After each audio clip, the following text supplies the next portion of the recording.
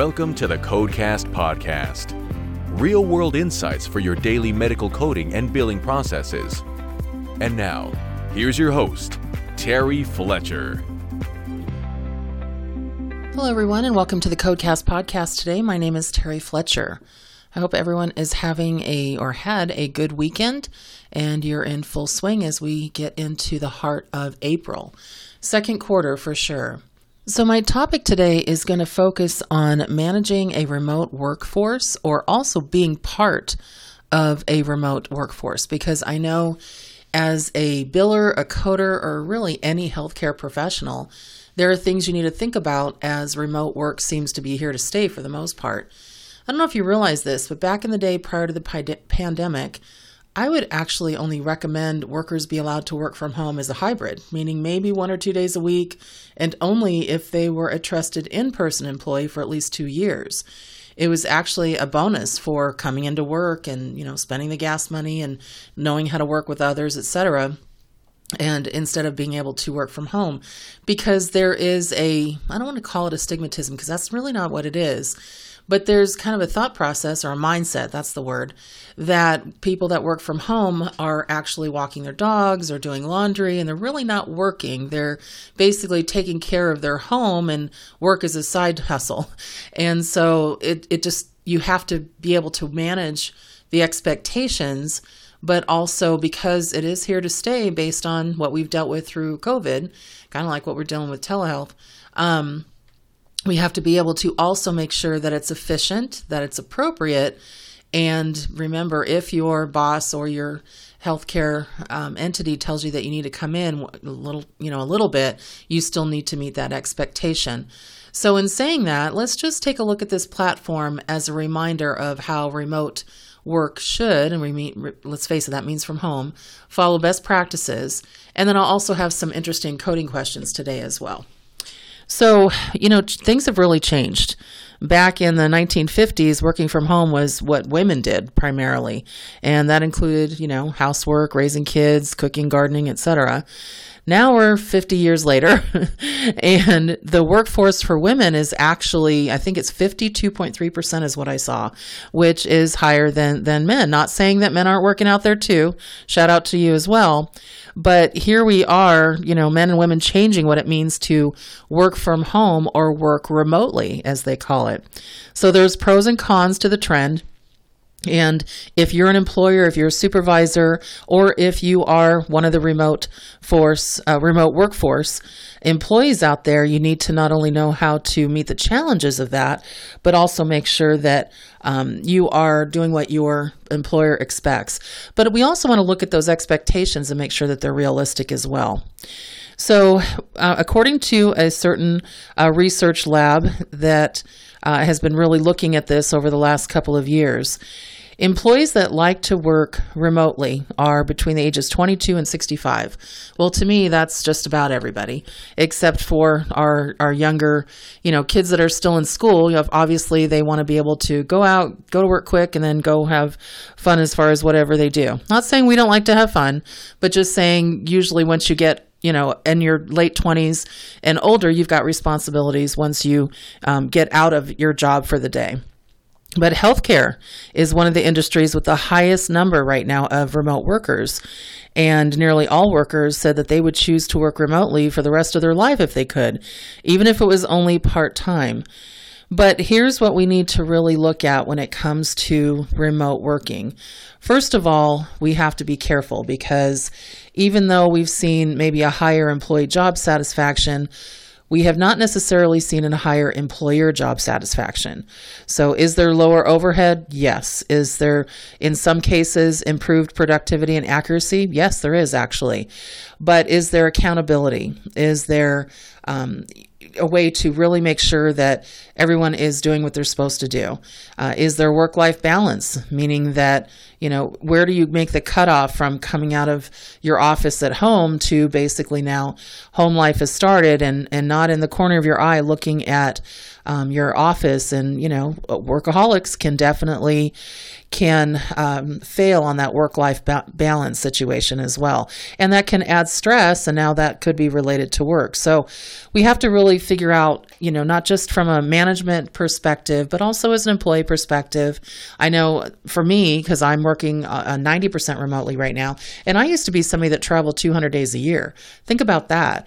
Now, I decided to cut back my travel in January. I cut it back when my daughter was in high school, and then I cut it back way back in January, only saying I was going to go to conferences and not do, 2 to 3 seminars a week. And then COVID hit. So boy, was my timing perfect, because then we had to pivot no matter what we did. But you really have to look at some challenges of remote work, and then what you can do to really make it better for your employer as well. So first of all, in management considerations, one thing that's a pro for sure is managers can recruit from any location. You can train with, online programs. You can monitor through online meeting software. The only negative is that you don't get to see your people in person. And so that does affect, some of the office dynamics that we're used to. Also, managers considering a fully or partially remote workforce must ensure the vision for remote work aligns with leadership. So, for example, if there is some expectation of on-site presence, it should be consistently expected by all levels of management.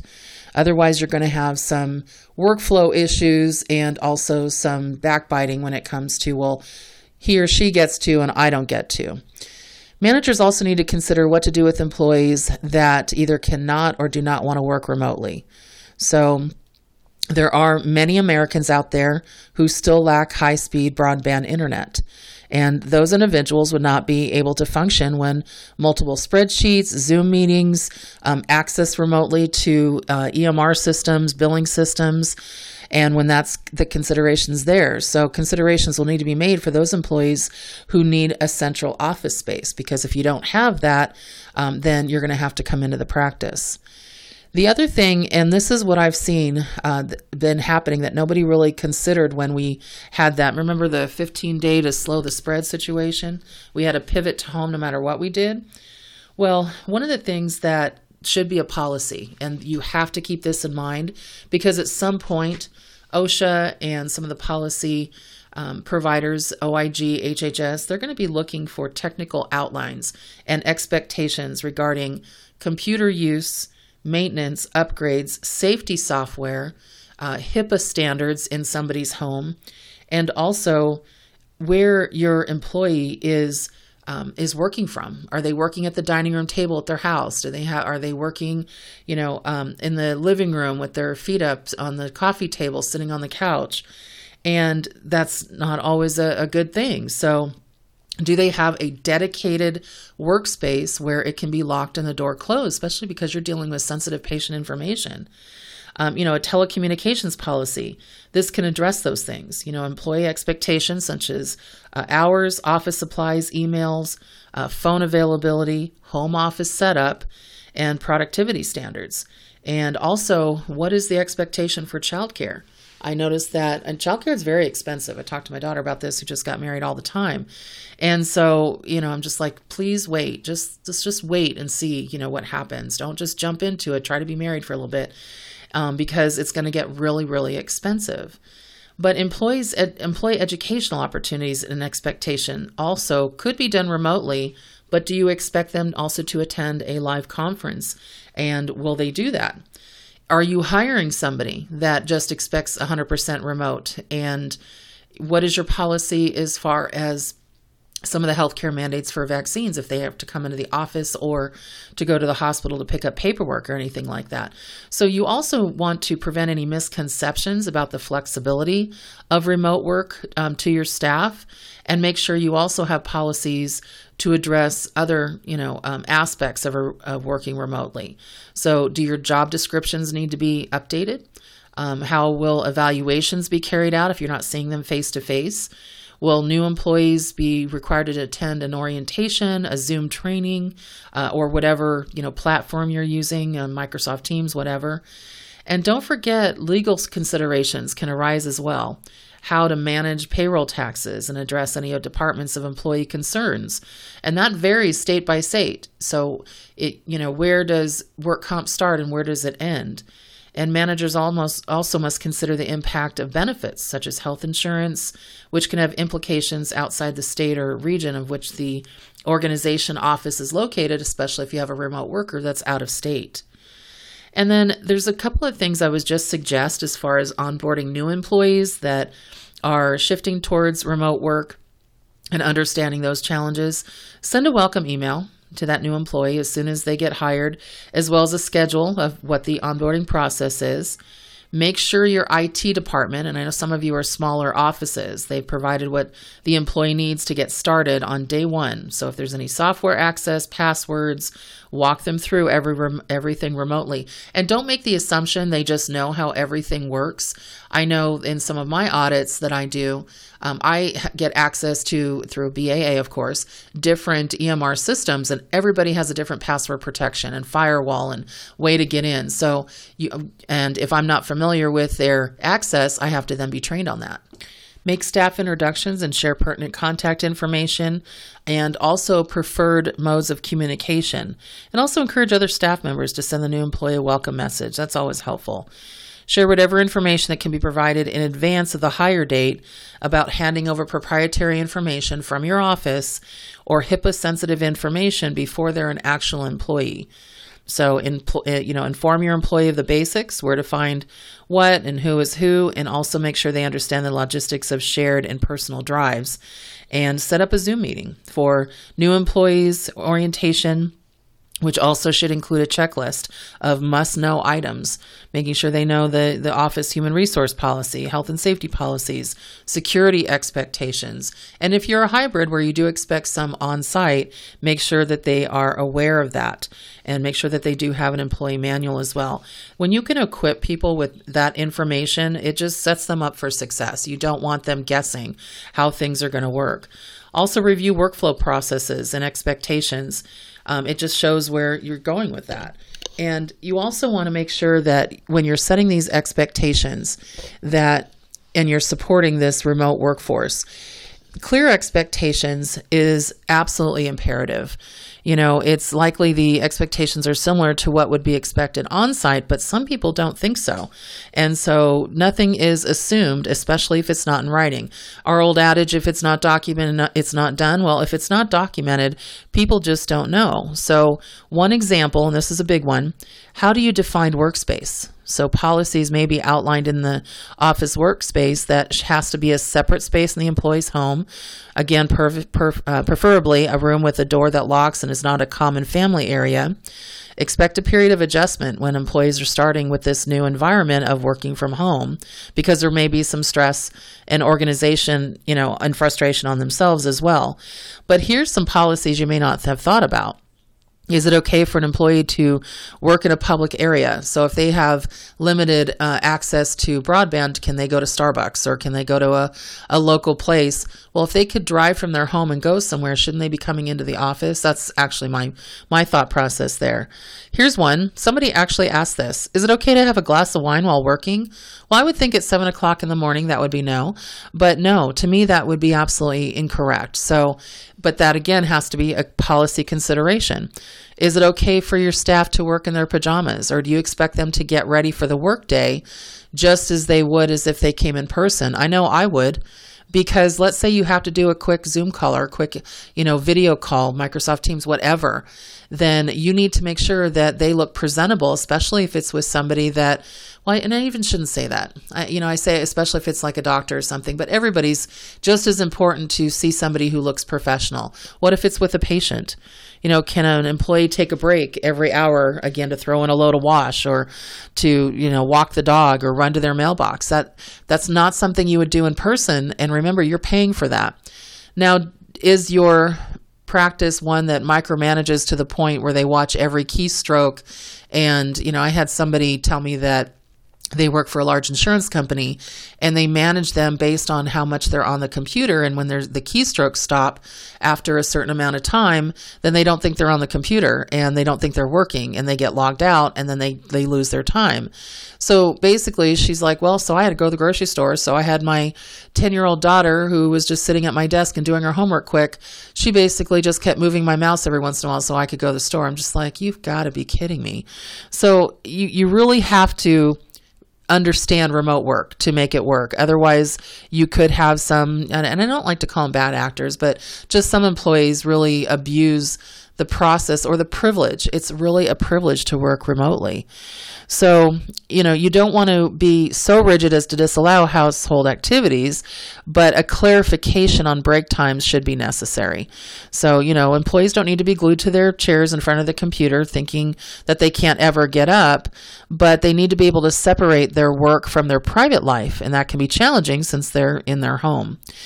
And then make sure that you have a way to maintain productivity and know when employees are logging in and logging out, making sure everyone has the right tools, that if coders are used to using 3 screens on site but only have one when working remotely, then you may not be able to have an expectation that the productivity will be the same. So you definitely need to have some kind of communication where that is there. And remember, remote work is not for everyone. I know you've heard me mention my daughter a couple times. Oh my gosh, she hated it when kids were not in school. She's an English teacher for 6th grade. She's like, I am just not somebody who can work from home. She goes, first of all, I get bored. Secondly, I get lonely. And she's like, I love my kids. I love going to school. Well, for me, who works remotely and who traveled all over the country for a good part of 28 years, and just in the last 3 or 4 years of being remotely, I love working remotely. Now, do I also miss the camaraderie and the networking of going to a conference? I do.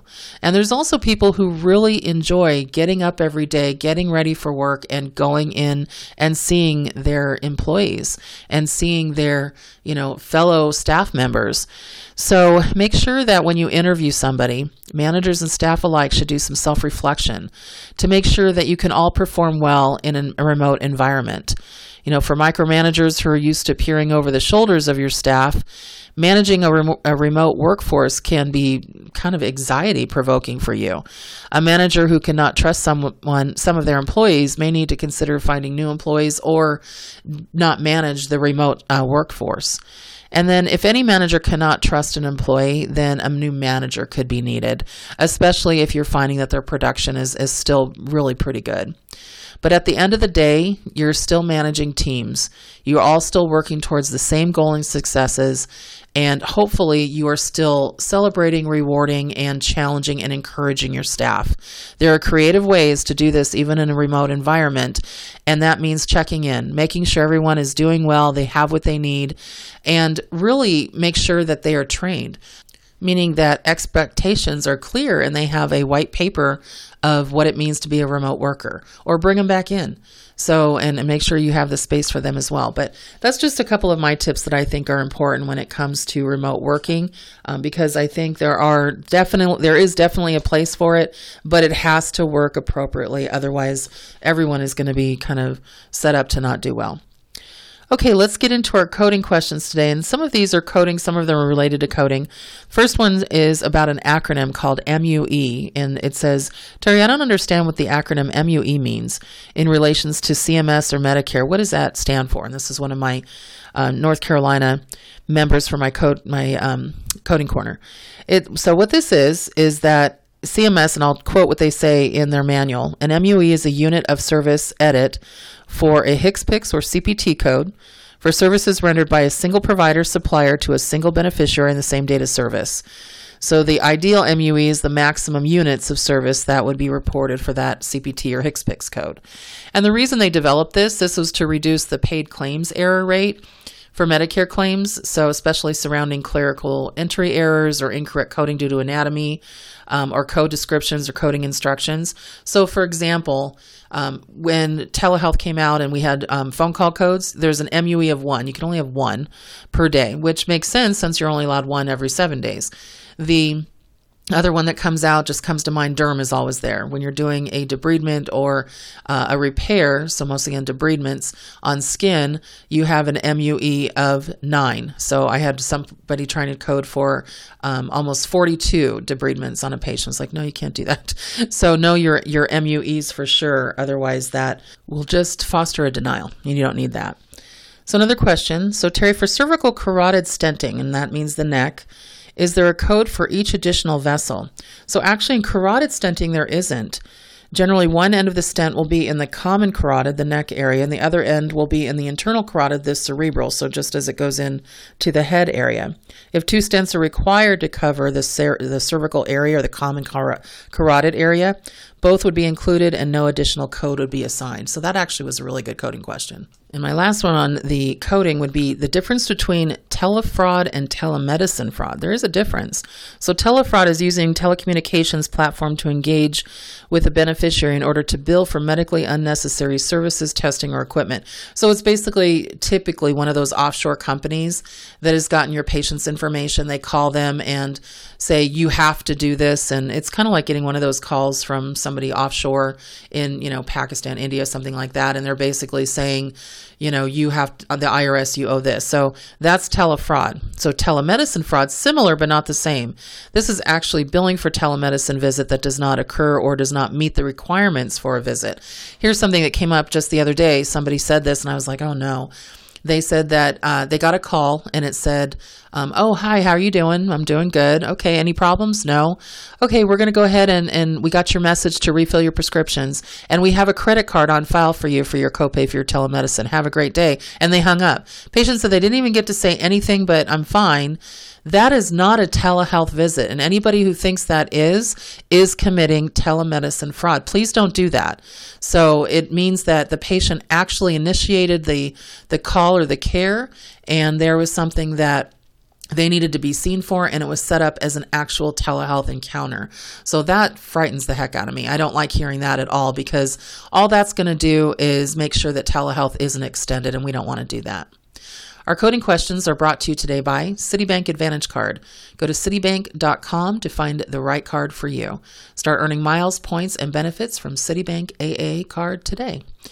Okay, so my personal tidbit this week. So I've just been feeling really burnt out, like in a fog. And I know we all love our jobs and our life and people in it. And I'm sure part of my fogginess has to be from the last year of planning a wedding and it's finally done. But there are times when we can't figure out why everything's bugging us, why we're mad at our husband or our partner, and why we can't seem to get a restful night's sleep. So I recently wrote an article. I was asked by the publisher of rackmonitor.com this week, and it's under Saturday Morning Post under their news tab. So check it out. Tell me what you think. But it's basically an article on how to get ourselves out of the funk we often find ourselves in when we just can't unplug. So check that out. And the other announcement I wanted to make, so some of you don't know, one of the podcasts I used to have, I started it probably at the wrong time, and it was called the Business Collective Podcast. And you can still find it on iTunes and Apple Podcasts, everywhere, because it's still out there. But I recorded about 14 episodes in 2020, but that was at the height of the pandemic. And what that podcast is about is being an entrepreneur. It's, going out and doing things on your own and how to transition from employee to entrepreneur. Well, for some reason, those listens and those downloads have really spiked. And in the last 30 days, from something I did a year and a half ago, I saw that I had over 2,000 downloads. And so I'm going to start it up again. So make sure you look for it if that's something you're interested in. But it's really focused on healthcare and people that are trying to get into consulting and really figuring out how to move from employee to consultant or employee to entrepreneur. So take a listen. Again, it's called the Business Collective, and hopefully you enjoy it. But I appreciate everyone who's downloaded, who's doing that, who's listening to it, and that just gives me some more motivation to get my 5th podcast back up and going. So that's it for me this week, everyone. Make it a great day, and I'll talk to you next week on the Codecast podcast. For more information on medical coding, billing, auditing, and compliance, including how to hire Terry, follow Terry on Twitter @TerryCoder1 or visit her website at www.terrycoder1.com. www.terryfletcher.net. Podcast producer Joe Kuzma. Music producer Dassassin Music.